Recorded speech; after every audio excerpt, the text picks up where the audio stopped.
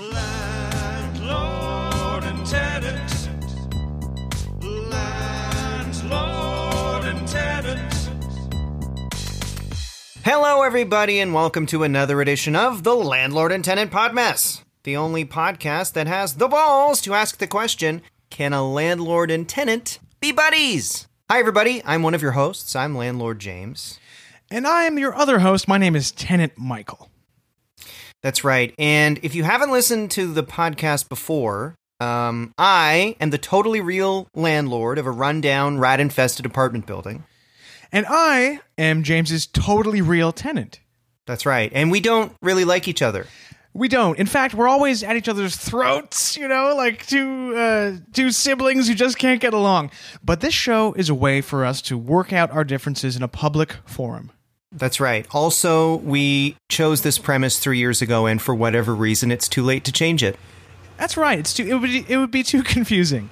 But in the meantime, each week, we talk about our crazy lives, we discuss current events, and we have stimulating discussions with very funny guests from the worlds of music, comedy, and beyond.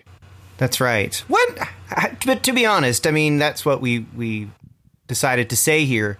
Yeah. But has it really been beyond? I mean, we haven't had any astronauts on or... No astronauts yet. Fitness gurus. No fitness gurus. We have had a famous comic book artist on and a broadcaster.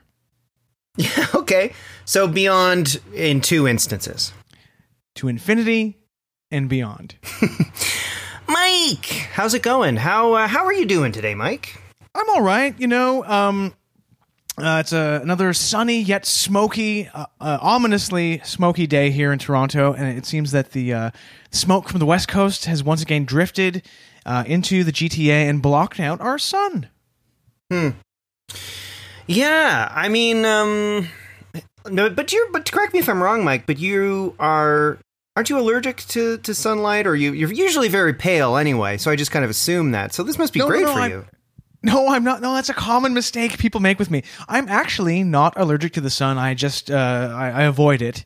And so that's why I'm so very pale. When I was a kid, they used to call me all sorts of nicknames because of how pale I was. Let me see if I can remember them. They used to call me Piece of Paper. No, they did. They used to call me Glass of Milk. Okay. What else did they call me? They used to call me... Go ahead. Oh, Freshly Painted Wall. Yeah, are you enjoying the sort of ominous sky?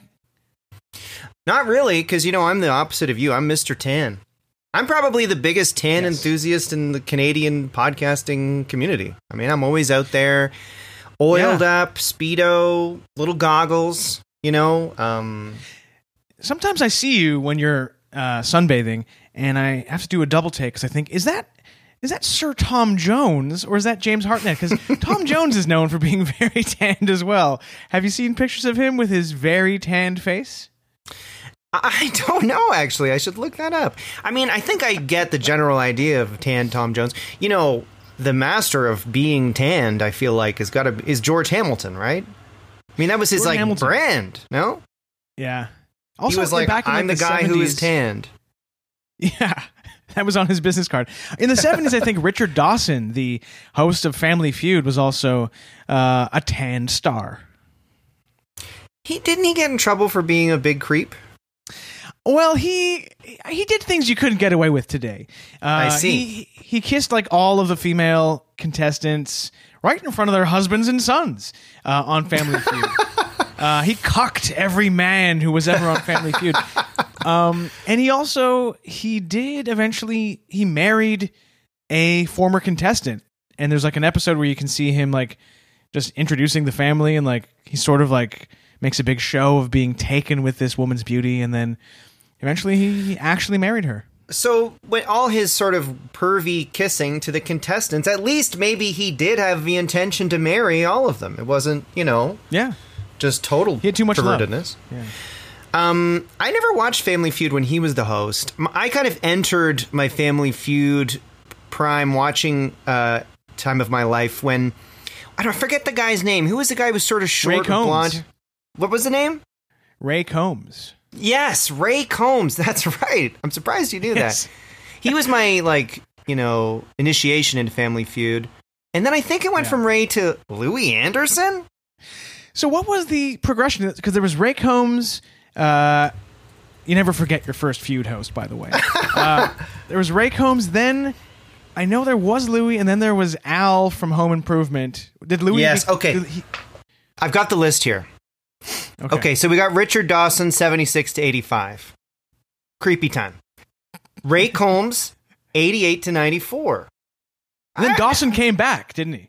That's right. Then Dawson came back for a year. What a burn on Ray Combs. Yeah. I didn't really like Ray Combs. I'm just going to go out and say that. His life ended tragically. Oh, no, did it? I shouldn't laugh. What happened? He took his own life. But Ray Combs was gone, and then Richard Dawson came back to cheer up America. Oh, God. I didn't know that about Ray. Well, I take it back. He was very good.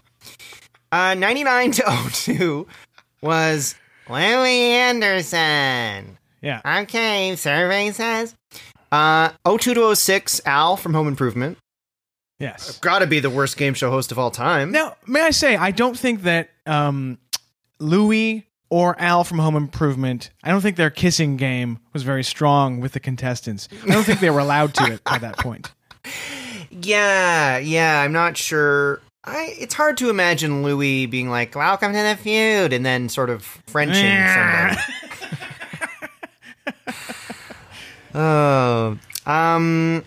06 to 10. Do you remember who was the host from 2006 to 2010?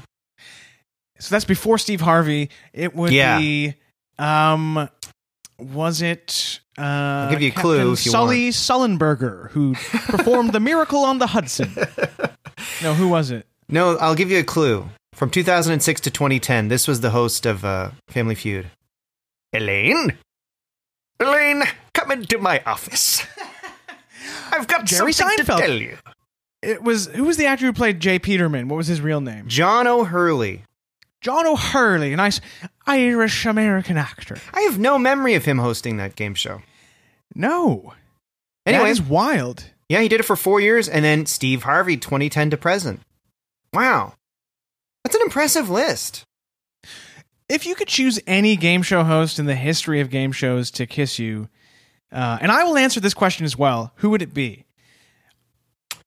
Wow. Think about That's it. a really, really good question. Did you ever watch Supermarket Sweep? Yes, I did. The host of that, I remember thinking, was a handsome dude.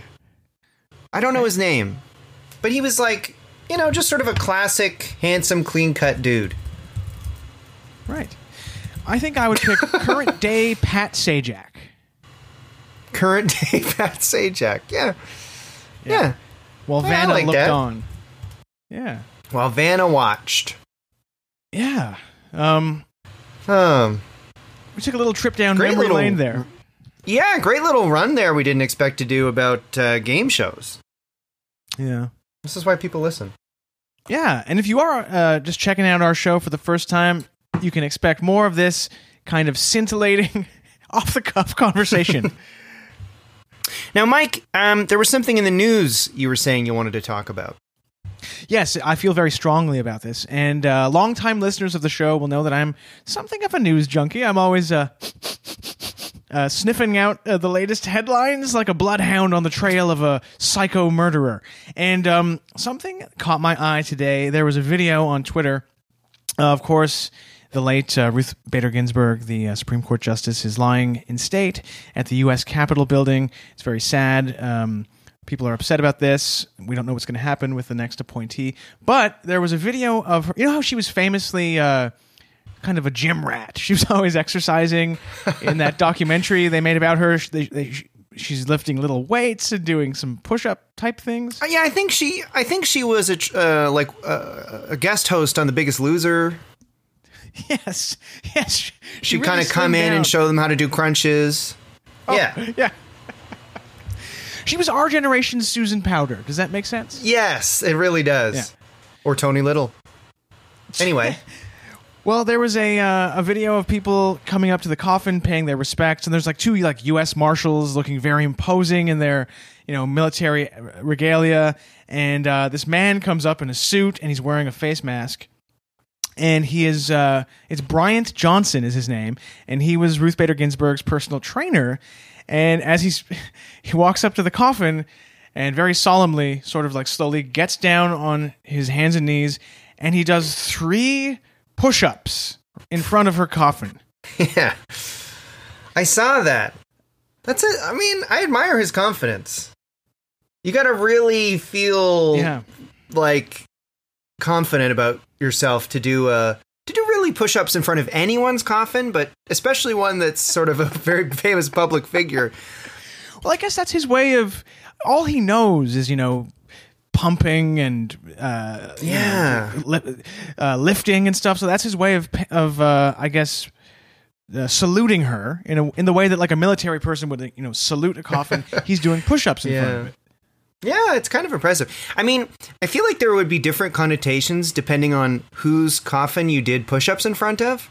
Yeah. Like I feel like if you did it in front of like, your dad's coffin or something, it would kind of almost be like more of a vibe of like, you didn't think I was tough enough, Dad, look at me now.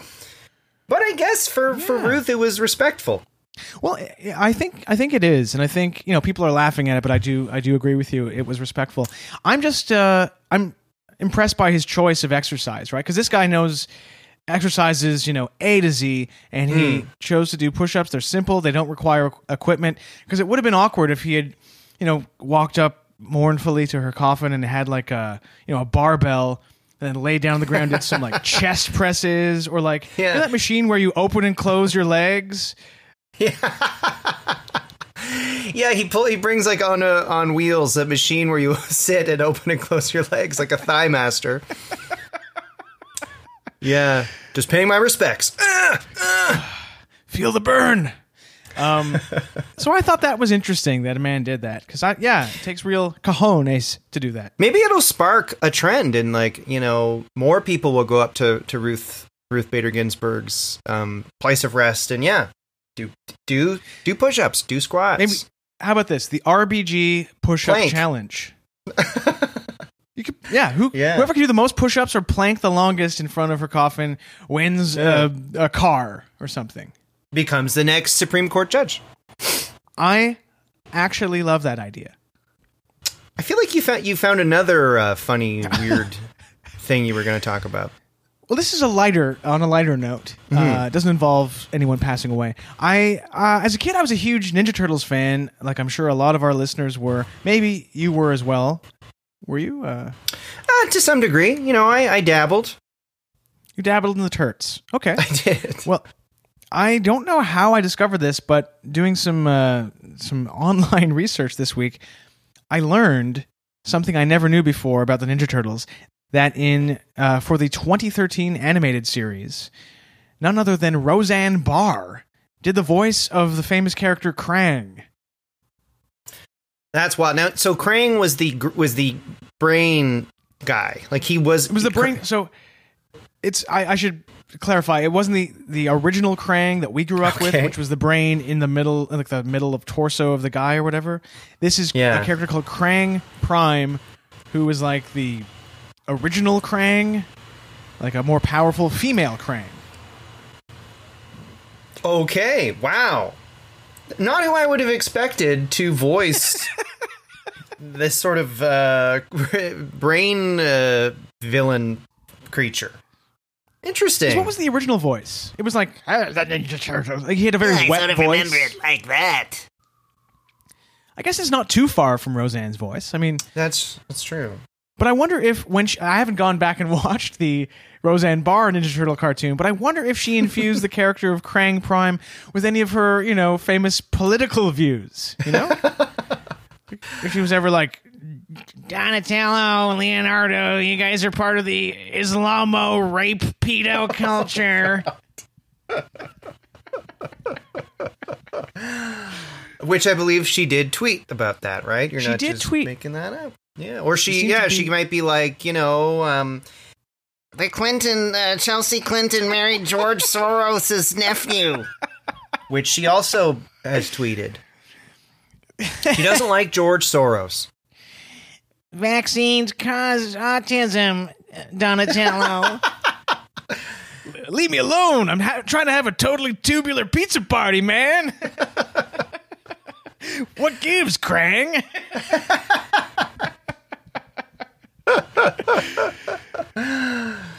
Oh, God. Krang needs a comeback. Krang needs to be brought back into popular culture, because it is, you look at him and it sticks in your head. Yeah. I bet you anyone who even saw a glimpse of the Ninja Turtle cartoon when they were a kid will know exactly. You don't forget Krang. You never forget such a bizarre sight.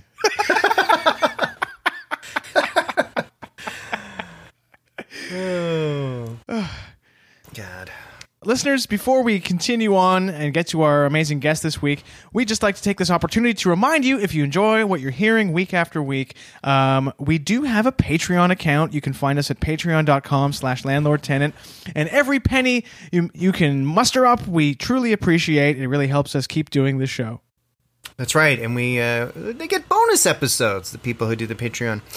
And even if you can't do that, which is totally fine, if you could rate and review us or tweet the show, retweet the episodes if you like it.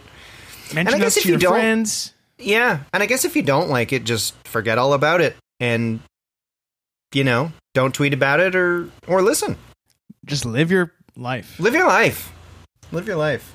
So, Mike, before we get to our guest, we do have one more little report to play for the listeners here. We certainly do. For the past few weeks, our former guest and good friend of the show and ace reporter, Bryn Potty, has been he's been on the ground in Lunenburg, Nova Scotia, out there on the east coast of Canada, because there is a mayoral election happening on October 17th. It's John Risser versus John McGee. And, when you think of a small town like Lunenburg, you probably would have thought, oh, snooze fest, nothing much is going on. But you would be wrong. That's right. That's right. And thanks to Bryn's amazing reporting over the last few episodes, we know that what's happening in Lunenburg is absolutely insane. We're talking burning churches. We're talking wild horses kicking in fast food restaurant windows. We're talking men masturbating in Chapters bookstores, which Bryn got into. When Bryn told us the story of the man masturbating in a Chapters getting a nickname, that I felt like my blood turned to ice, I feel like the way we promo that is when you're on a web page and there's like, this will, when you find out what, Cindy Crawford looks like now, it'll blow you away. Well, when you find out what the guy who got caught masturbating in Chapters' nickname is, it will blow you away, folks. Truly. It's, and this is also material you won't hear anywhere else. We have this exclusive beat on the Lunenburg mayoral race. And I guess without any further ado, let's roll Bryn's latest report. Hello again, James and Michael. Hello again, listeners. It's Bryn Potty here again with another update on the race for Lunenburg mayor between John McGee and Matt Risser. Because last week I did a profile on John McGee, it's only fair that this week I do one on Matt Risser. And in all honesty, I've been dreading having to do this one because he is the most boring man I have ever met, and I don't know how I'm going to make this interesting. I tried to make it seem interesting by teasing that his nickname was Mustard, and then when I found out why, he wore a yellow coat. It just highlighted what a dull man he is. So his basic bio is, everybody thinks he's so smart, and he moved away for school, and I think he got kind of disillusioned out in Ontario, and then moved home. So he kind of, did what I'm doing before it was cool. And he's just kind of lived with his parents and not had a job except for the part-time job of being a town councilman for the past 3 years. But before that, I don't think he did anything. And so that's kind of the double-edged sword that is Matt Risser. Like, on the one hand, he doesn't have any practical job experience at all. But on the other hand, he's got nothing else going on other than being the mayor. So he's going to do a good job. Unless he loses, in which case I don't think he'll have anything in the world. Another thing he's got going for him is John McGee's lived here 25 years, but he was born here. But a point against him, according to my brother, he does not wipe down the equipment at the gym when he's done with it. And then as far as what his policies and stuff are, he did give me a brochure that I have not read. It is just honestly too boring to get into. That's the state of the race this week. I'll be back next time with some answers about why the horse kicked in the subway window. Back to you, James and Michael. There we go. Bryn, thank you so much for your continued great work out there in Nova Scotia. Bryn, the next time I see you, I swear to God, we're going to socially distance, but I'm buying you a lobster supper and all of the Alexander Keith's beers you want. You can follow Bryn on Twitter at Brintendo64. Well, Michael, I think, why don't we take a quick break and come back with our guest?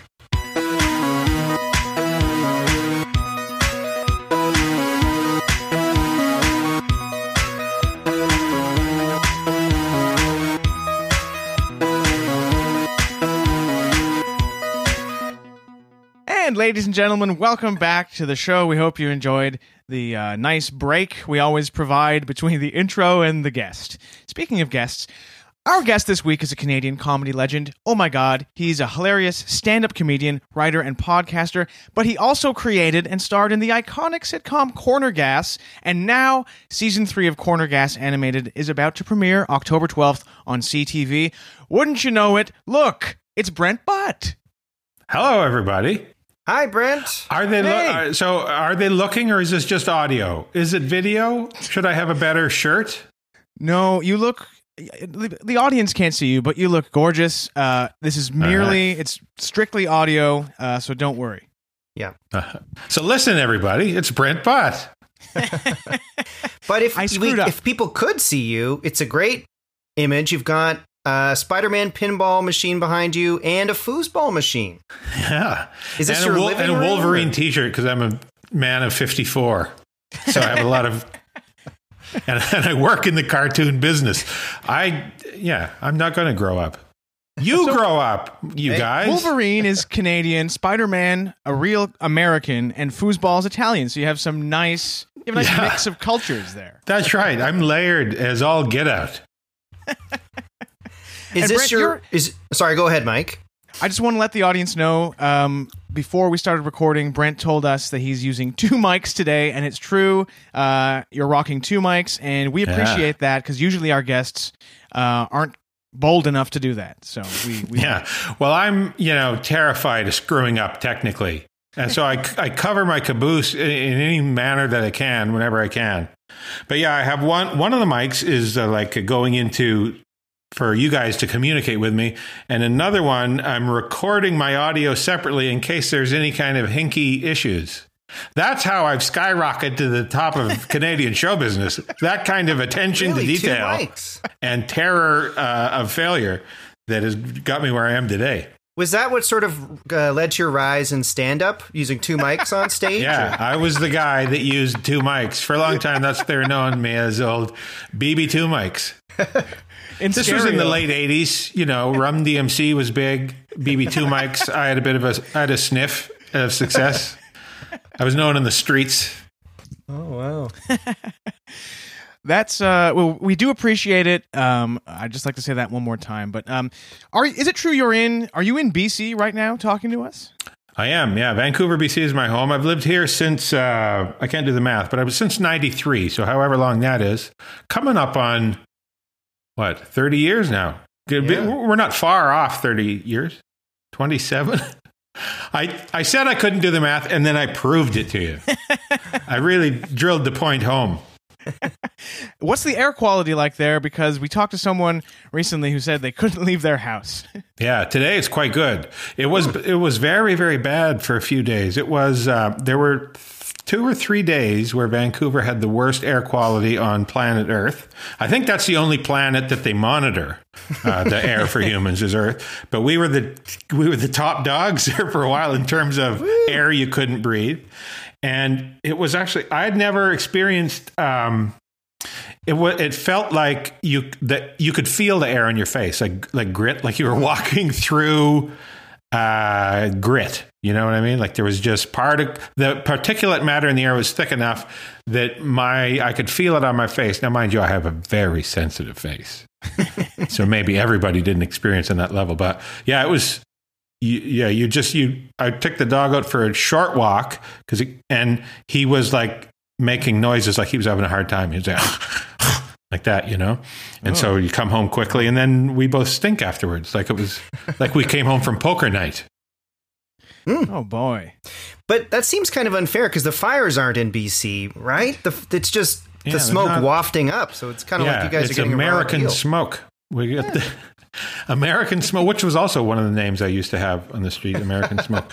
But it was from the California and Oregon and Washington. I think there was 3 states that were hit hard with fires all at the same time. And then Vancouver geographically is a little bit of a basin. You got the mountains on one side, and we got this amazing bay, English Bay, which is a deep, shallow water bay that, but it tends to trap things in the lower mainland here. So we had it rough for a few days. If I were you, I would set up a gigantic fan on my porch. I assume you have a porch to blow that American air right back down south where it belongs. I don't think I do have a porch, but now I feel bad I don't have a porch. I'd like a nice swing. Oh, today we were writing one of the episodes of Corner Gas Animated where Oscar and Emma get a porch swing because she's been watching a lot of the Andy Griffith show. So she wants a porch swing. And I kind of have a hankering for that now. I'm even using words like hankering. That's where I'm at mentally. You were the first guest. James, am I correct to say this, that Brent is the first guest who's used the word hankering? I'm going to have to go over our Wikipedia, but it might be. Yeah, that's kind of If you had to guess of all your guests, who would be the first? It would probably be me, right? Probably you. You haven't had Haystack Calhoun on here as a guest, have you? No. Wrestling legend Haystack Calhoun. I bet I'm the first one to reference Haystack Calhoun. You're also the first to reference Haystack Calhoun. Maybe I'll just make this all about firsts. You remember George Carlin used to do a bit years ago about one of the things he likes to do is come up with sentences that he knows he's the first and only human to ever say those sentences. He used to do a whole bit about that. So he would just say, "I'm going down to the softball game to beat up Hitler's widow." And I know I'm the first human on earth to ever say that phrase. There's a lot of first-time sentences these days of like stuff about masks and Armageddon. If you tried to explain to your ancestors, they wouldn't know what the hell. I know it really is a bit of an end times situation that we're on here. I thought the apocalypse was going to be far more dramatic than this. This is such a easing into tepid water where you now today I can't breathe. Oh, now there's a fascist government. Oh, now we're just slowly, it's like we're splashing ourselves with cool water every day a little more into the fascist end of mankind. Yeah, it's not really happening like a movie where, it happens all in one dramatic 20 minutes. It's definitely a nice, slow easing in. A bathtub is a good, Do you ever find yourself, Brent, fearing for the fate of the planet, worrying about the rise of fascism, but then also finding yourself playing pinball? Yeah, quite often, one leads to the other every time. If I start thinking about pinball, right away my mind goes to fascism and vice versa. No, but I don't worry about the planet at all. The planet's going to be fine. I think humanity is doomed, and we'll soon be snuffed, and the bugs will take over. But the Earth will be fine. Like, we had a good run. I think we had a good run. Everybody, come on. What do you want? 500,000 years running the planet? We've had a few 100,000. I'm not an anthropologist. I couldn't tell you how many. How long have humans been the tall dogs here? I think it's like a couple decades. For sure. At least since the 60s. I remember. I can't think of any dinosaurs I saw real live, and I was around in the 60s. I was born in the 60s. So dinosaurs ruling the earth predate the mid 60s. For sure. Now, surely, Brent, you don't want the planet to end before season 3 of Corner Gas Animated premieres, right? Yeah, ideally. If I could call my shot, that would be, we would do a lovely season, maybe a few more seasons even, and then wrap it up and let the bugs take over. Are you all recording? I think I saw a Instagram post where you were in the booth. Are you doing the voiceovers right now? I think we just We've done all the voice work for the episodes for season 3. That's all done now. We do some pickup stuff because sometimes we make changes. We do little rewrites and things like that, and we'll have people come in and do, because sometimes you record, you get it together, and you're like, oh, we're a minute and a half too long, and you think to yourself, well, if Davis had said this line, if we give him a more concise line, we could get all the information out. So you'll have an actor come back in, that kind of thing. So it's all pickups and but yeah, we had to change how we do it in this day and age of the COVID. We used to all the Vancouver actors would get into a studio at once. We record at a lovely studio here in Vancouver called Cosmic, and at the same time, all the actors that live in Ontario would get into a studio in Toronto. And we would be patched in somehow electrically, maybe the internet, something, telephone wires, but we can hear each other. There's a little delay, but we can hear each other. So, the thing about animation is you have the ability to do things individually, but I always felt like part of the success that we had with Corner Gas was that kind of, the intangible chemistry that you get from these actors when they react and act with each other. It's a bit of chemistry, a bit of magic that you. So I thought, whenever possible, let's get them in the room to react with each other. And I think it works really, really well. And we've had to adjust that a bit because we can't all clamber into the studio, breathing on each other, our hinky germs and gobs of lungular goop. So we do. But like Nancy and I will go into one studio because we live together, so it's assumed we have each other's cooties already. You're in the same bubble. You're in the same COVID bubble. And then Fred, who plays Hank, he goes into, so it's the same building, but a different studio. So we're separated by a wall. But the three of us are there together at the same time. And then, Tara, who plays Officer Karen Pelly, she's in Toronto, and Eric is in Toronto, and Karine, who plays Emma, is in Toronto, and Lauren and Gabe are out here on the West Coast. So we can still usually get 4 or 5 recording at the same time. So that's pretty good. Do you, it must be kind of fun doing the animated version of the show because, when you were shooting the original Corner Gas, I imagine you have to think about how you look and how you get makeup and how you dress that day. Now, you could probably show up, however you like. Yeah, exactly. And I do. I often show up. I'm not a big fan of shaving, but I don't like to have, I don't want to grow a beard because I can't stand that itchy phase. You have a bit of a beard you're rocking right now. Was there a haywire itchy window? Yeah, there's kind of a brutal 2 weeks where it looks really bad and it's itchy. But if you can make it through that. I can't. And I don't feel that it's worth it. I don't think, if I thought, God damn, I'm going to look great with a beard, then I might power through. But I think I'm just going to look like my older brother. Right. And, what's that going to get me? So I've never had he's a fine looking man, but it's not a step up. It's a lateral move. So okay. I'm going through, I can't see forcing my face through that kind of itchiness. So, but at the same time, I don't enjoy shaving. So, when you're in production, you have to shave every day, and it's something I don't look forward to. And now, if I don't feel like shaving on the day, I don't. I go in with and my whiskers are all white now. Frosty whisker tips. My wife calls me, oh, here's frosty whisker tips. Do you shower before you go into record the cartoon? Because you don't have to do that either. I have a bubble bath.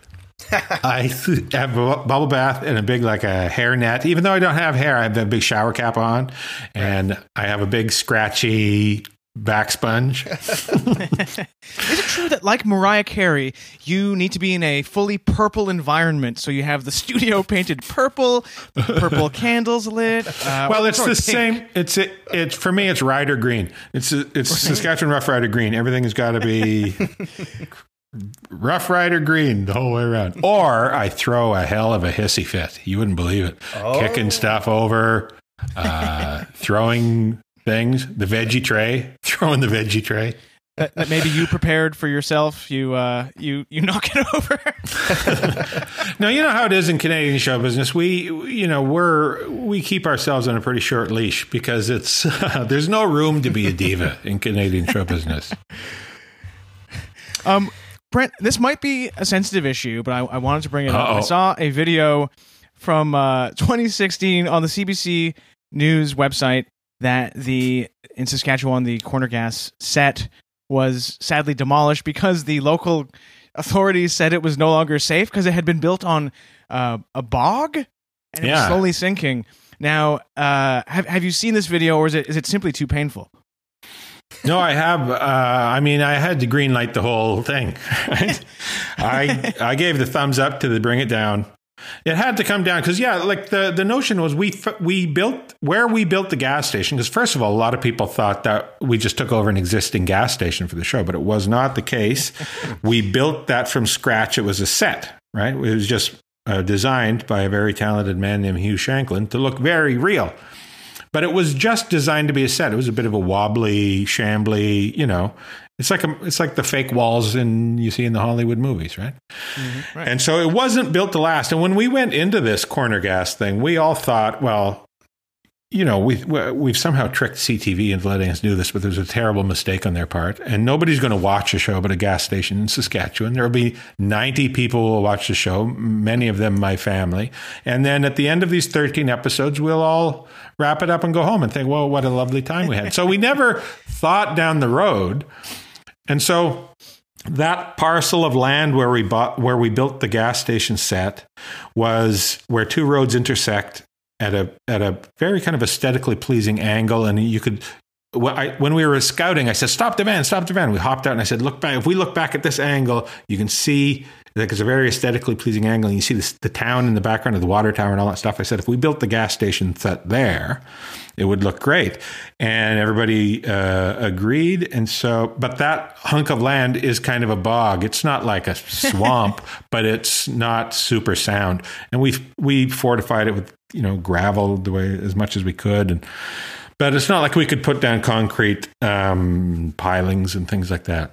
We rented the land from, it was a cabal of Ukrainian wheat farmers out there that were, not to be trifled with. This was their land.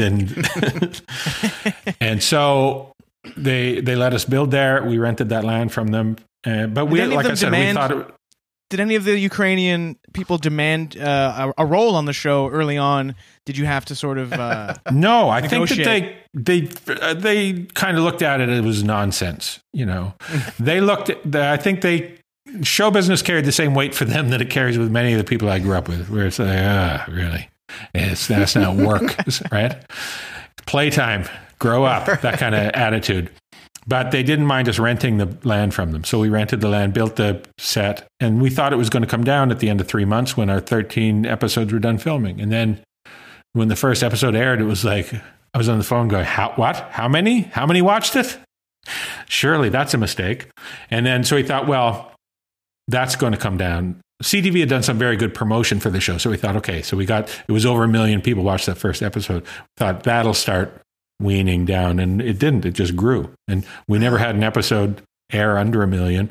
And the final season, or the final episode, I believe it still holds the record for the highest watched scripted television program in Canadian history. That's amazing, because there's like 35 million people in Canada, maybe. Yeah. So 1 out of 35. Good God. Yeah, and so the final was over 3 million. So we had a 1 out of 10. Wow. 1 out of 10 people over the age of 2. They don't count infants, but they'll go from 2 up. And so, that was one of the things too. Like Corner Gas, all those kind of numbers that blow me away when I think about them. And like it was the only time in Canadian history that the top comedy in Canada was from Canada. It's the only time that's ever happened.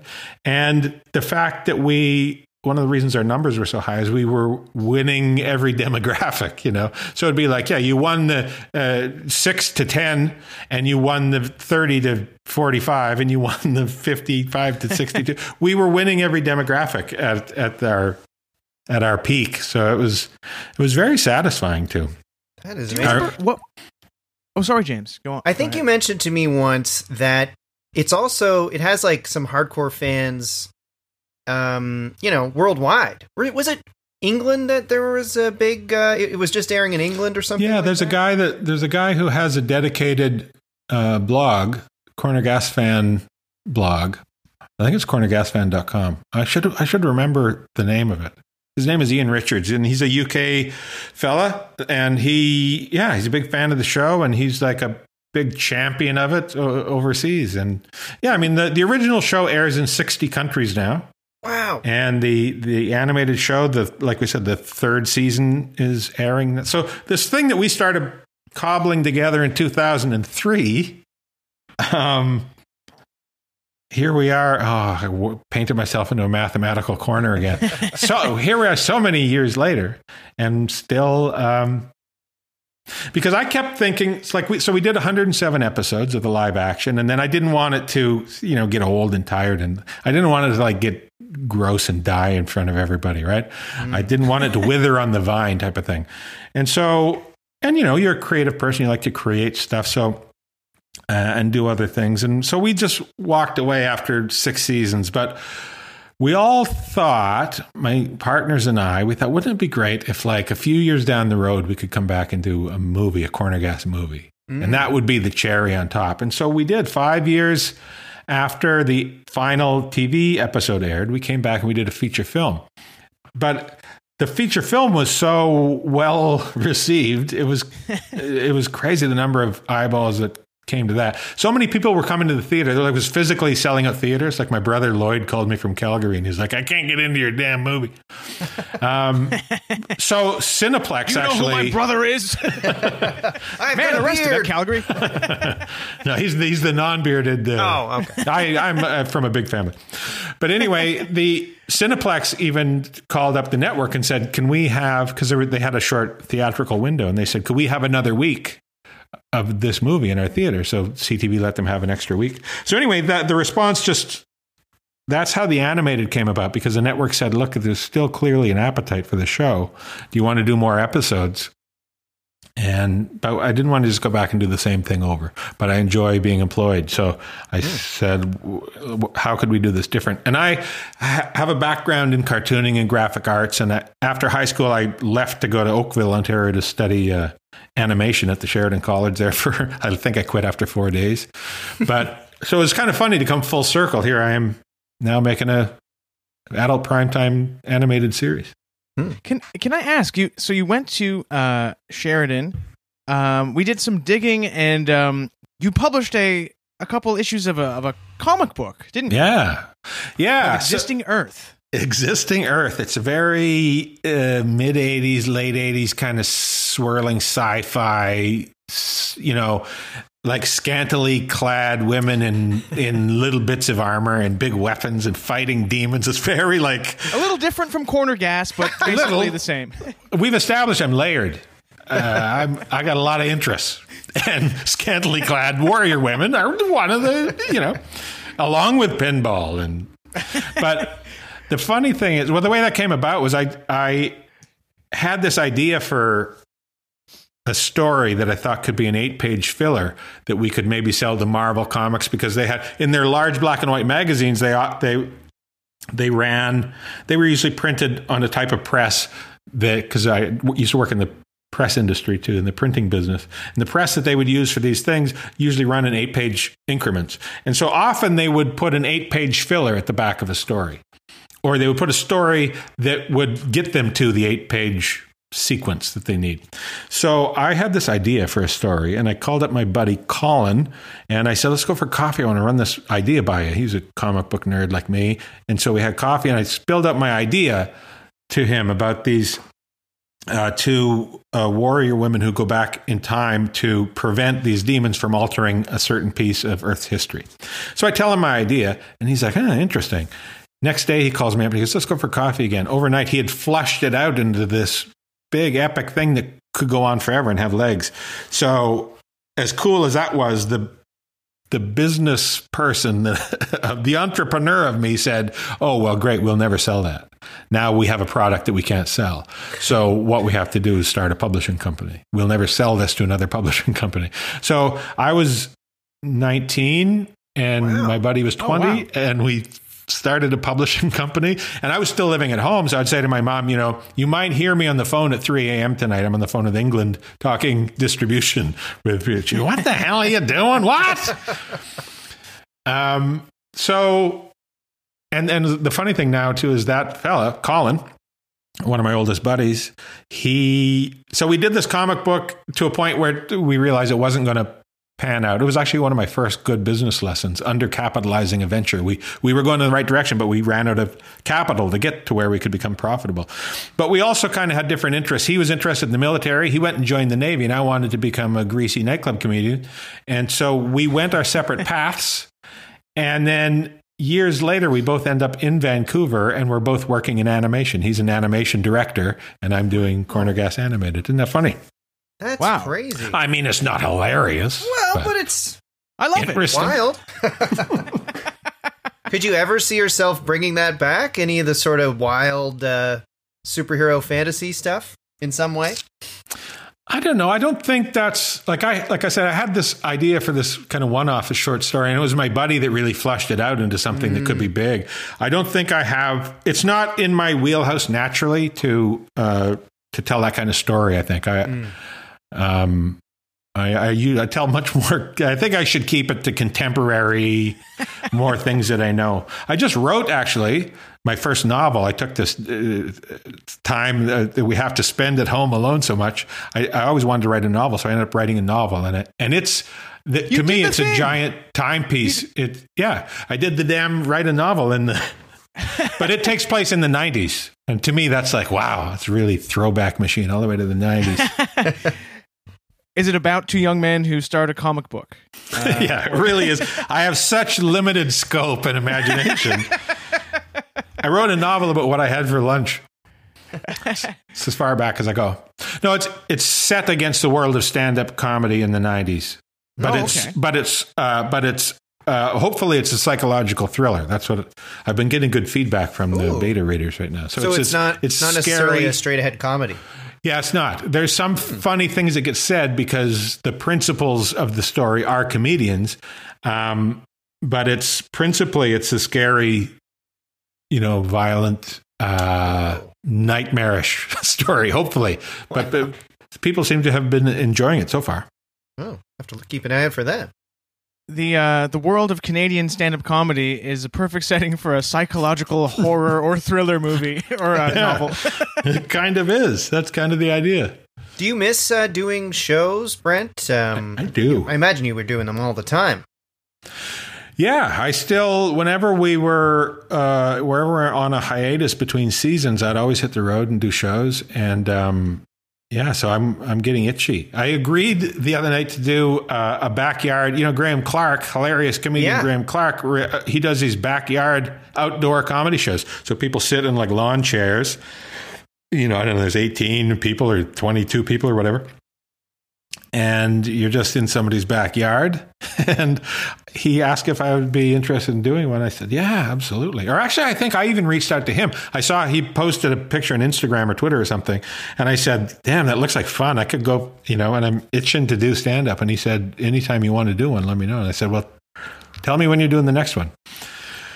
I didn't want to go through this whole weird pandemic thing without participating in some of this strange comedy that people are having to do, Yeah. Did you do new COVID material, or was it like tried and tested stuff? No, it wasn't. Was it a mix? It was a lot of new material, but it wasn't COVID related. I thought people probably had their fill.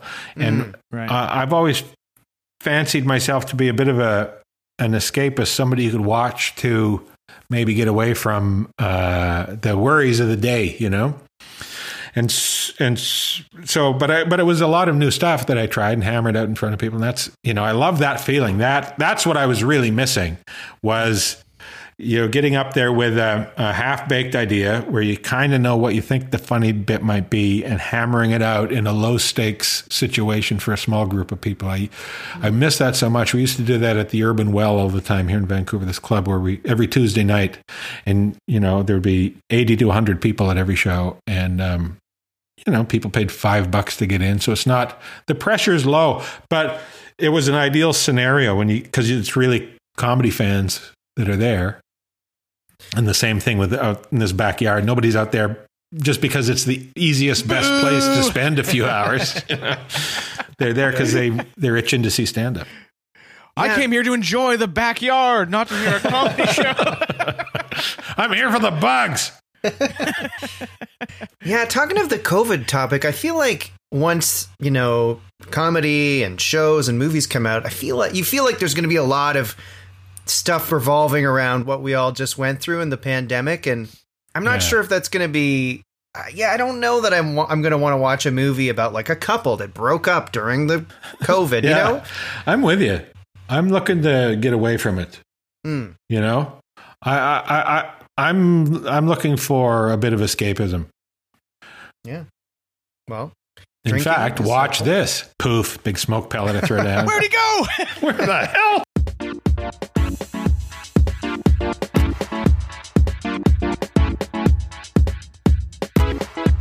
Now, you're a very successful, incredibly successful stand-up comedian. You've toured the country. James and I found out that you played a certain gig in 2005 for none other than Her Majesty the Queen. Oh yes, I did. Did some stand-up and sang.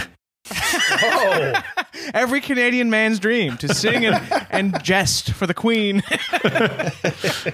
And I still have my head.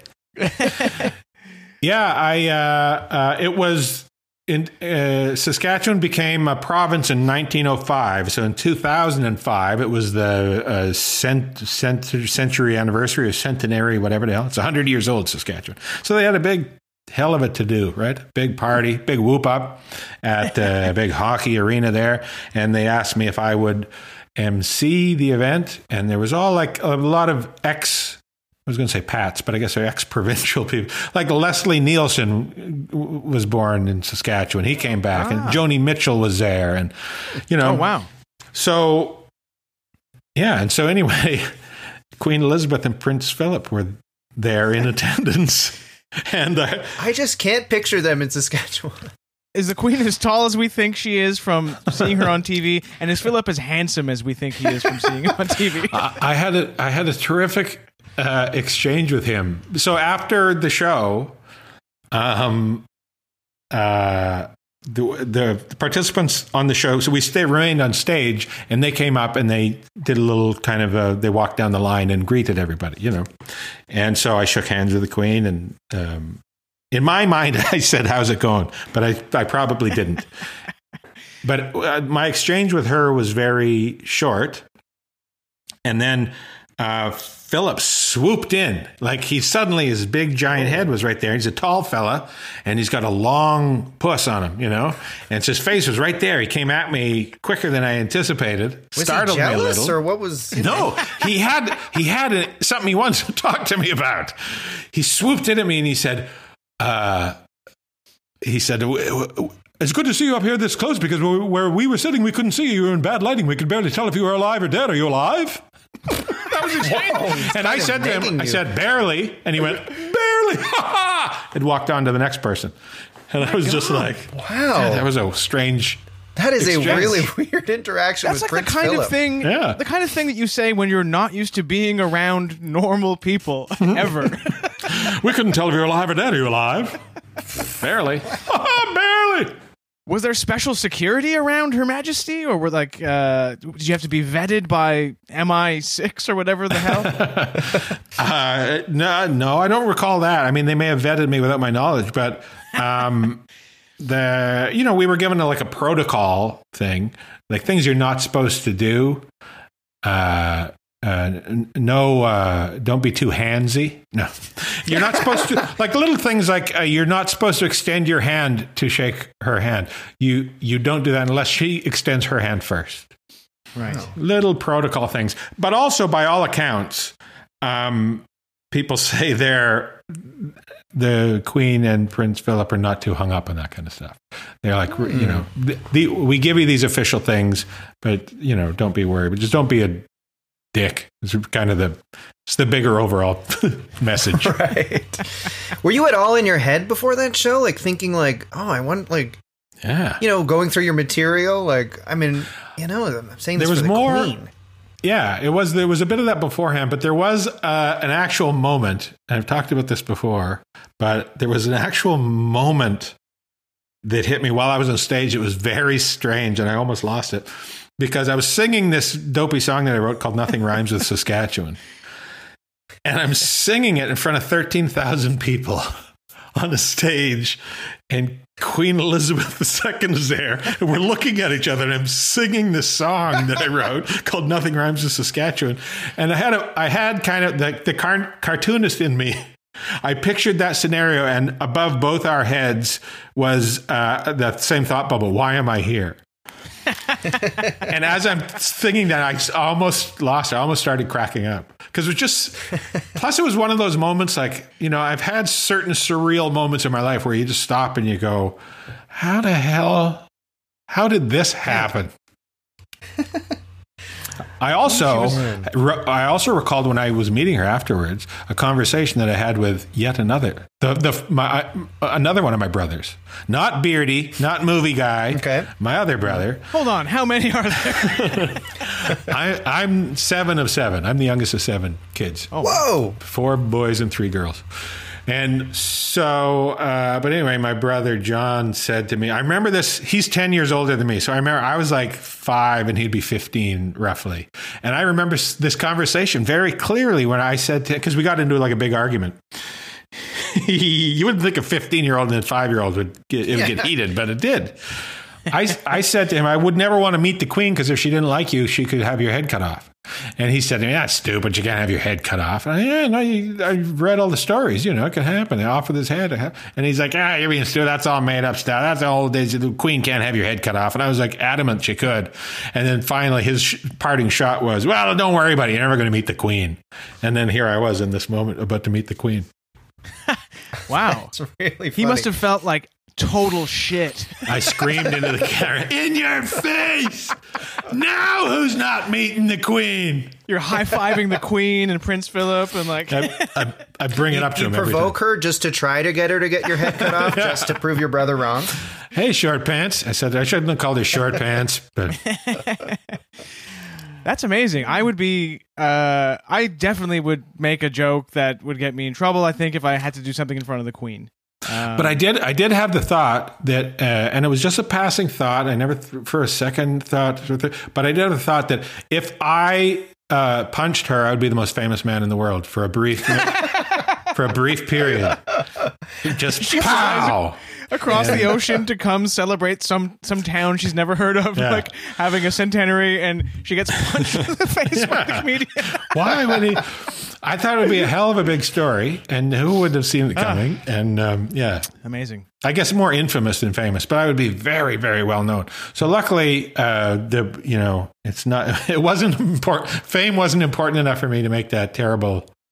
But I did have the thought, so there must be something wrong with me. Yeah, wow. I mean, if you had had Twitter at the time, it would have really boosted the follower count, probably. Yeah, Instagram. Yeah. And you've also met other world leaders who are arguably more famous than Queen Elizabeth. I'm talking about Paul Martin and Stephen Harper. They both did cameos on Corner Gas. I have to ask you. Yeah, and then Harper, Justin Trudeau on Animated.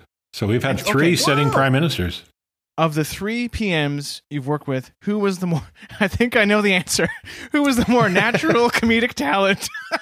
Was it Stephen Harper?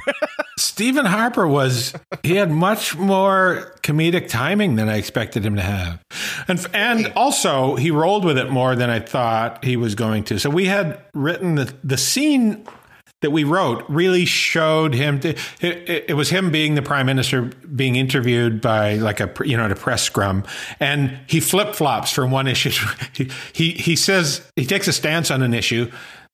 He gets the sense that the crowd isn't liking it, and so he immediately flip flops and goes to the other issue. So I thought, well, we'll put that out there, but we've got to have Plan B because odds are he and his people are going to say, it doesn't show me in a good light, have me flip-flopping. And he was just like, that's funny. He flip-flops on the issue right in front of everybody. Yeah, I'll do that. That's funny. And so he just took it. And then his timing was pretty good.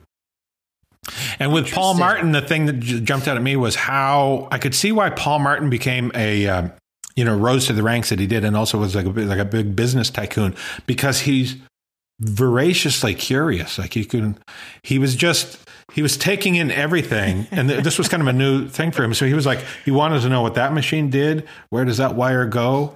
What is their job? He was so he didn't like not knowing what was going on. Like, it's not that he was off put by it, but he just wanted to. It's like, oh, here's a bunch of stuff I don't know. I would like to know this, and I'm not that. I don't have that kind of curiosity.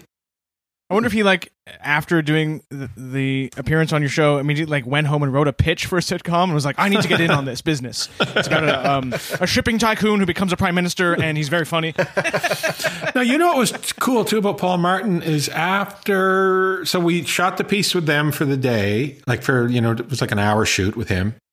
It was kind of a funny segment that I thought I came up with because we knew he was going to be there, and we thought the simplest thing would be to have him.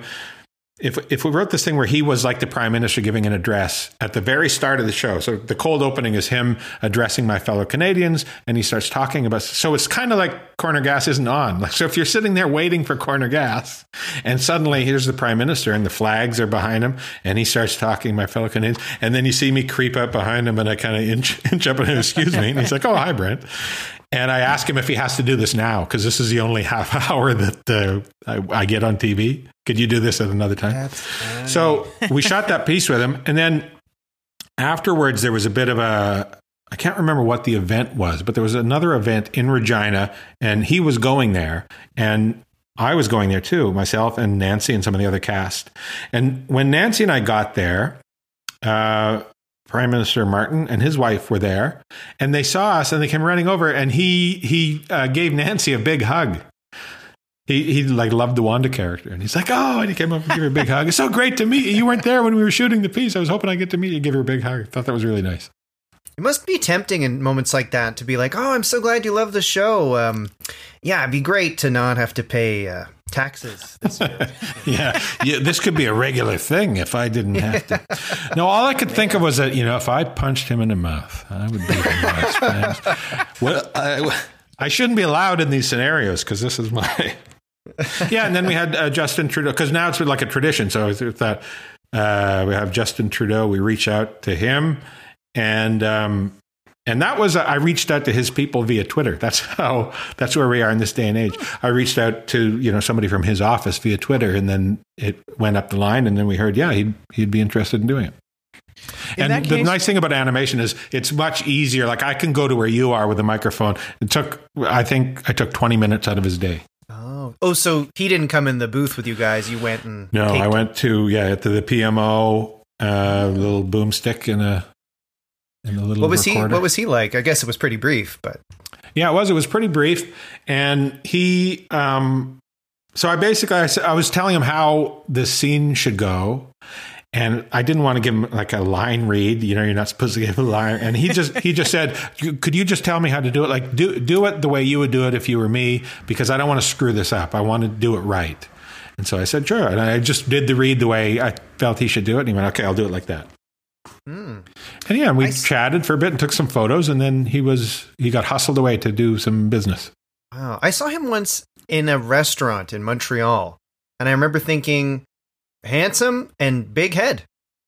Yeah, a lot of your top politicians have. People often ask me if I'm going to go into politics because I got a giant head. Now, Brent, I just noticed you left out a detail in your story about meeting Trudeau. When you were helping him record Corner Gas Animated, did the thought cross your mind that, hey, if I punched him in the face, I could be the most famous man in the country? That's all I could think about. Him and Harper. And if you guys were in the room with me here, if we weren't doing this over Zoom, if I was there and we were recording this, it wouldn't, my fist would be just... Yeah, wouldn't make you quite as famous as if you did it to the Queen, but, it might generate a little buzz. A little buzz. A little stink around the comedy bar or something, Are you a big CFL fan, and are you super sad that the CFL isn't happening this year, and maybe never again? Like, could this be the end of the notion of it happening never again makes me very sad. Because I grew up in Saskatchewan, and it's a religion there. The Saskatchewan Roughriders are it. And when I was a little kid, I used to pretend that I was George Reed. We would play football in the backyard, me and my buddies, and years later, I got to meet George Reed. It was very exciting because somebody you pretend to be when you're little, and then you meet him in real life. And I'm much bigger than him. He's not a very tall guy. But he was such a compact running back. Anyway, the notion of like, I get the season not happening because of world events, but you bring up a good point. It was not an economically flush league, not swimming in dollars like a lot of your top, sporting leagues. And so they don't have the wiggle room that some of the other ones do. And I think it's a real concern. Way to bring me down, Michael. I'm sorry. Yeah, great. Really helped the interview, Mike.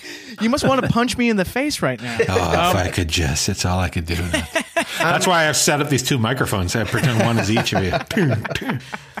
Before we did the interview, I watched on YouTube a video of your wife, Nancy, cutting your hair. That was very popular, too. It had lots of views. Were you nervous? No, because what can you do to this look? It's not like I'm riding my pretty boy good looks, right? So it was either I was going to get a good haircut, a bad haircut, or somewhere in between. Any of those things is fine. Who are we kidding?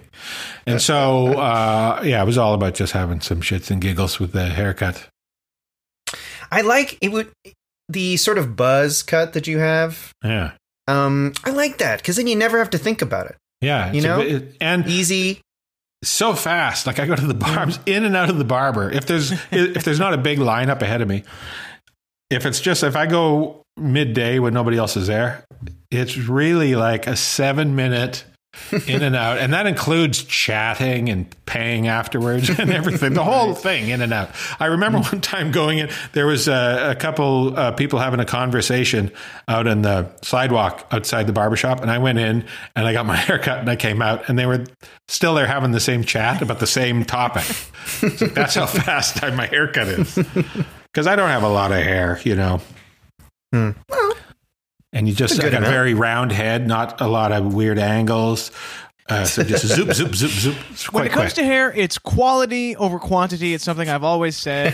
James, you'll back me up on that. Yep, Mike's always said that. Well, that's bad. It's bad because I also have bad hair. I don't have a lot of it, and it's also very low quality hair. The hair that I have, it's very brittle. Do you use conditioner? I mean, No, you're right. I mean, I have no one to blame but myself. We want to hear putting in full more effort. skin and hair care routine. I'm using this shampoo. It's a tea tree shampoo. Smells fantastic. And I had no idea what tea tree smells like. I just, I'm not fussy with my shampoo. So one day I was at the store and I was like, oh, I need to get shampoo. And here's this kind I never tried before. And I grabbed it. And anyway, I love that. It's quite strong. And it opens my sinuses. I'm loving it. I'm loving the shower in the morning. I feel like those people in the shower commercials that are just loving it. Yes. And my whole world, it brings me alive in the morning. So I'm a big fan of tea tree, whatever tea tree is. What was that shampoo brand that had for a decade, I remember, they had commercials where it was always someone in the shower basically having an orgasm. Oh, yeah. I remember that too. Herbal Essences, so Mike. And I know that because I'm an Herbal Essence user. And is it just orgasmic every time you use it? It is. It is. I have to turn the stereo up whenever I have a shower so the neighbors don't think I'm doing anything weird. Yeah, I'm an Herbal Essences guy through and through. You're always exhausted when you come out of the shower. Smoke a cigarette. Yeah, those ads were pretty provocative when we were younger. Back in the day when I used to smoke, I enjoyed the ciggies, I was a smoker for 20 years. And my favorite cigarette of the day was always the first cigarette after the morning shower. I would just I'd be in the shower. Oh, I can't wait to get out of here and have a smoke. First smoke of the day after the shower. Wow. What I always find crazy is there's one thing, it's one thing when people stand in the freezing cold in front of their office building smoking. That's crazy. But what seems even sicker to me is on a blazing hot day, seeing people standing in the sun smoking a cigarette. It just makes me feel like well, it is such a powerful addiction that it really is that kind of, you just do anything, You would punch the Queen to have a smoke if you. I'd punch the Queen for a Du Maurier. Did you ever listen to Alan Carr? He has a famous quitting smoking. No. It's self-help tape. I have never smoked, but why I listened to it, I don't know. But I did. You and listened to a quit smoking tape? yeah, and I think I knew someone who wanted to quit, and I looked it up for them or something. But it's interesting. Wow. And if they say, if you listen to this, it will help you quit, because he talks about how it's not a logical thing. It's like, it's not sort of a thought process that you're going, yes, it's okay to have one. It's like some kind of weird, impulse you have. Yeah. And it's like very psychological, apparently. Yeah, it's very psychological. It gets you on a lot of levels. It hits you on the psychology of it is its own bag of snakes, and then there's a powerful chemical component to it, and then there's a powerful social component to it. Right. And so you're getting it at a lot of levels. And I tried quitting for many years, but being greasy nightclub comic here, after the show, you're there and other people are smoking and you're in the bar and they're having the time of their life. And I would always knuckle under after a couple of weeks, And then a few things that came together to help me quit, make it so that I was able to quit, was so I got advice from two people that really helped. One was my wife, because she had quit maybe 10 years before I did. And she said, don't say I'm going to quit smoking next this week or something, or I'm going to quit smoking tomorrow. That won't work. You have to, and this goes back to the psychological component. She said, pick a date way the hell down the road, like months from now. So I'm going to quit smoking, 4 months hence. And she said, what that does is just by saying that and planting that date, your brain starts cementing that in, saying, and you're preparing yourself. And the psychology of it is you get more prepared for that day to come. You're more mentally there. So that was really good advice. So I picked a day where we always would do this one big whoop up stand-up show, and it was months down the road. I said, that'll be my last. And then also my brother Lloyd had quit, the guy who couldn't get into the theater in Calgary. Okay. He had quit before me. So he gave me the advice. He said that he's a tough guy, my brother Lloyd. He's, all my brothers, I'm the only one of the Butt Boys who hasn't worked in some capacity of security or bouncing or whatever, Well, it's never too late. I'm waiting until I'm 60, and then I'm going to. But he said he treated it like it was a fight between him and the tobacco companies. And anytime he started craving the cigarette, it became like a battle of wills where he thought of it like they were saying, well, you can't quit because we have you. We've got you hooked. And he was like, oh, really? You think I can't? And he would tough it through because, fuck them kind of thing, right? So I took a little bit of that. So those two things. And then just the timing of it when I was quitting was around the time when you could no longer smoke in bars and pubs and stuff. So that social component was taken away. And the only people I was seeing smoking were standing out in the rain or the snow, right? Right. So all those three things combined to help me. And plus I had made a vow to myself. I started smoking when I was 17. When I was 27, I realized I've been smoking 10 years, and I said to myself, I won't smoke more than 20 years. I'll quit at 20. And so that's when I quit, 37. Oh, wow. I know, going back to when you could smoke in a bar, it seems insane now.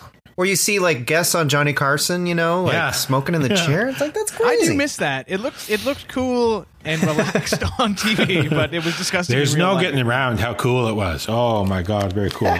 And still to this day, sometimes I'll see a couple people, if it's a nice day and they're standing out and they're having a ciggy and a laugh, I'll say, oh, look at them. They got the world by the ass, those guys.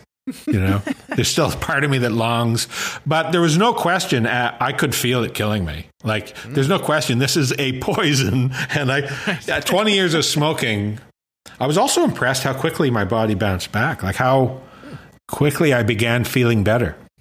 Really? Were you? Yeah. Would you smoke on stage? Were you like a smoking comimic? No, I did it maybe a half a dozen times in my whole. Yeah, and I smoked before and after, but. Oh, there was only a few times that I ever had a ciggy on stage. And even when I was doing it, I felt like this seems wrong. Can't I wait 40 minutes for Yeah, it feels like it'd be a bit awkward. Like if you got the mic in one hand, the cigarette in the other, you're saying a joke, you do a puff. It's also like the smoke is usually in the same hand as the microphone, right? Oh. So it's like, hey, super cool. But it never felt right to me. Yeah, a bit Andrew Dice Clay, maybe. Yeah, I'm doing jokes about boxing with my mom or all these goofy, wholesome bits. why do I need to singing when I'm up there? Who's this badass? Up there in a green sweater. Should we, James, move on to the end, the amazing crescendo segment of our show, where we delve into the recesses of our Twitter draft folders, and we do a segment called Draft Folder Disasters. That would be great. I just pulled out my phone to look, and I've missed 36 texts from my friend David. And What the is last one happening? is, sorry, a lot of texts. We were texting about Trump earlier. Oh, Yes, this is a segment, if you haven't heard it, where Mike and I are going to read tweets that we wrote, but then decided not to send out for whatever reason, and they're just in our draft folder. and Brent, See, and you gave me the heads up about this, and I said, Yeah. I've never saved something to draft. I never thought about doing that. That's a hell of a good idea. all but your I- tweets. Well, all your tweets are Gold. gold. Well, thank you. I work long and hard on them.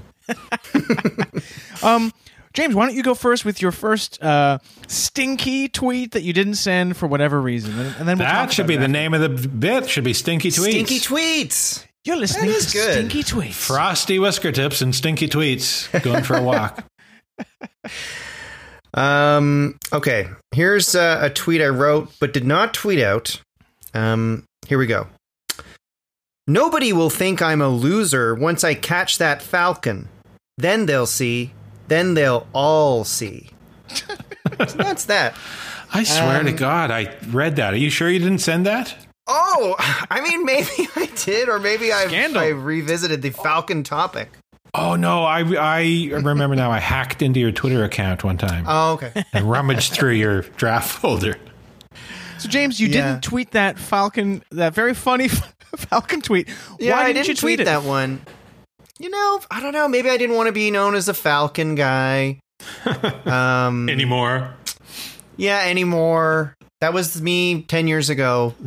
I don't know. I mean, it's not, maybe Quality. I it, think if you put that out there now, I think you get some, you get bites. You get people, you get get traction. some bites. Yeah, get some traction. I don't know. Yeah, it may not even need anything added to it.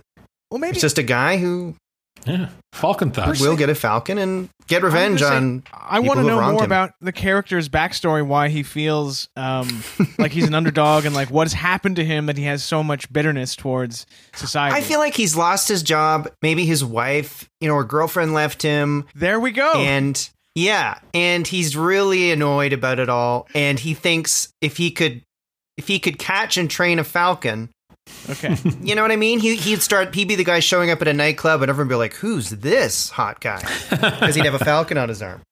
I got to do that where you have the leather glove and the falcon comes and takes the food No off way. It was a very cool feeling. You felt very Corner gas? No. My wife and I were just on vacation over in the UK, and there was a place where you could go do that. Half an hour falconry with the guy, Whoa, that's cool. It Big was birds very cool. are really cool. I mean, it feels wrong, but I would love to have a big bird. Have you like a cockatoo or whatever it's called? Those big white guys? Oh. Just walk around and make no mention of it. Oh, this thing? When people bring it up. Oh, yeah, I forgot that. Oh, yeah. Yeah. Are you guys ready for my draft Yeah. disaster or stinky tweet? Right. So this is based on reality, but I had some fun. I embellished reality. Here I go. The park where I jog has erected a statue of me jogging in an attempt to discourage me from jogging. Now, I There's some recently psychology took up to that. jogging. And I don't like jogging, and I don't look good while I jog. I think I look mad, and I look like I'm struggling. And I just thought maybe if they put up a statue of a man jogging poorly, it would convince me to stop jogging. That's good, Mike. Mike did text me saying that you hate jogging, that you just jogged and you hate it. I admit it. I don't care what society says. I hate jogging. Yeah, it seems very unnatural. If nothing's, nothing is chasing you, you're not chasing anything else. It seems like a very I think there's part of you subconsciously that goes, what the hell are we doing? Yeah. And Mike, you don't know that you look bad when you jog. I bet you look good. I know. I think I'm always like, I'm fascinated when you see people that are really good at it. They've obviously been doing it for years and years. Yeah. And like on the Stanley Park seawall here in Vancouver, people go jogging by and it sounds like they're barely touching the ground. Just like, they're so good at it. And I always like, anytime I run, it feels like the earth owes me money and I'm stomping it to get payback, for like I'm Mob Muscle. I'm stomping the earth. It's just clong, clong, and every bone in my body is shaking. And these people just like, and they're like big guys, 6 foot plus, and you can barely hear natural. them go by. Gentle feet. Oh, You know who? It always drives me nuts when walking down the street and you see guys jogging shirtless and they're ripped. It's like you don't need to be shirtless. You could wear a tank top. It's like, I mean, I guess I'm just jealous, but come on. it's like reverse body shaming, sort of. I saw a guy one time. I actually did tweet this out because I was in an airport one time and I saw a guy who I thought, for my money, he looked a lot like me facially, and he had the same kind of balding hair and glasses. He looked so much like me, same height and general build, except very little body fat. He was really pumped, and so it was kind of like I got a window into what I would look like if I just hit the gym hard for 3 years. Wow. And I was like, yeah, not worth it at all. He doesn't look that much better than me. He looks a little bit better than me. You should have tapped him on the shoulder and told him that. You don't look so much better. If you hadn't done all that. It was like the opposite of the old Freedom 55 commercials. I'm showing up going, you didn't have to. There's a lot of fuss and bother. You should have just. Oh boy. I will add that when I finish jogging, so I bring my keys with me and I tie them to my gym shorts, so the keys are like inside of my gym shorts, bouncing near my genitals. And the end of my jog is me panting, sweating, hating the world, approaching my building, and then I have to look around and then reach my hand down my shorts and then undo the string to get the keys out. So it looks like you're just a big pervert. A panting pervert in a mask going like, his hand And down shirts. his pants.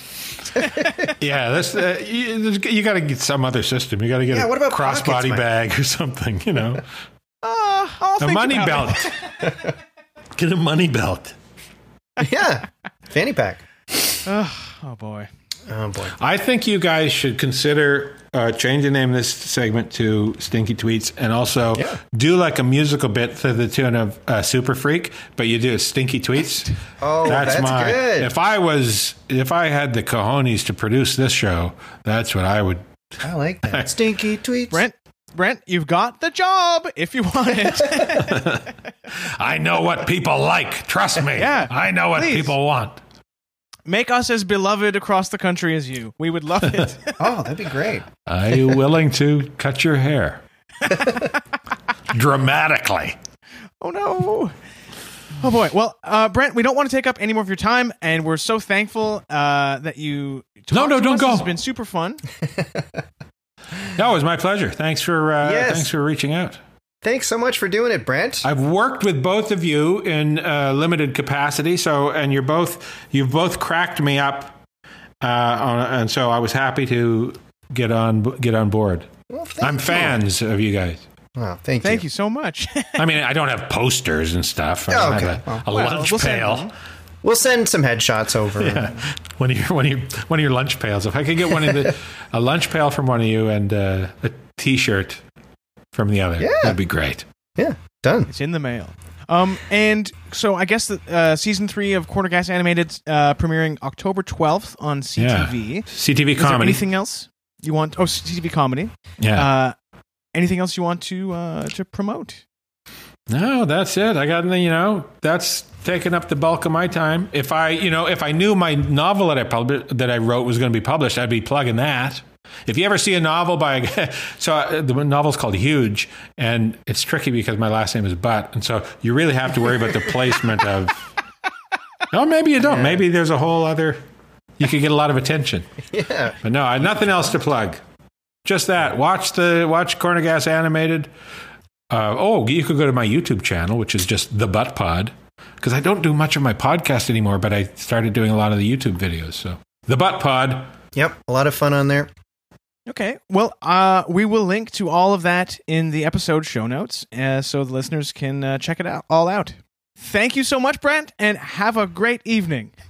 Thank you, guys. Thanks, Brent. This podcast has been brought to you by the Sonar Network.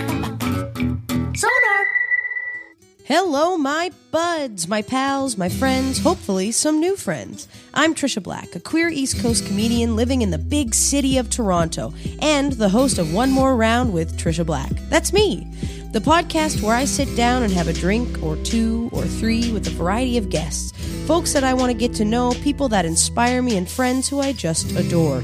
It's kind of like an East Coast kitchen party, except if that kitchen were a studio and the conversation was the party. Brought to you by the Sonar Network, One More Round with Trisha Black is available every Wednesday on Apple Podcasts, Spotify, Stitcher, or wherever you get your sweet pods. So grab a drink and stick around for one more round. See what I did there?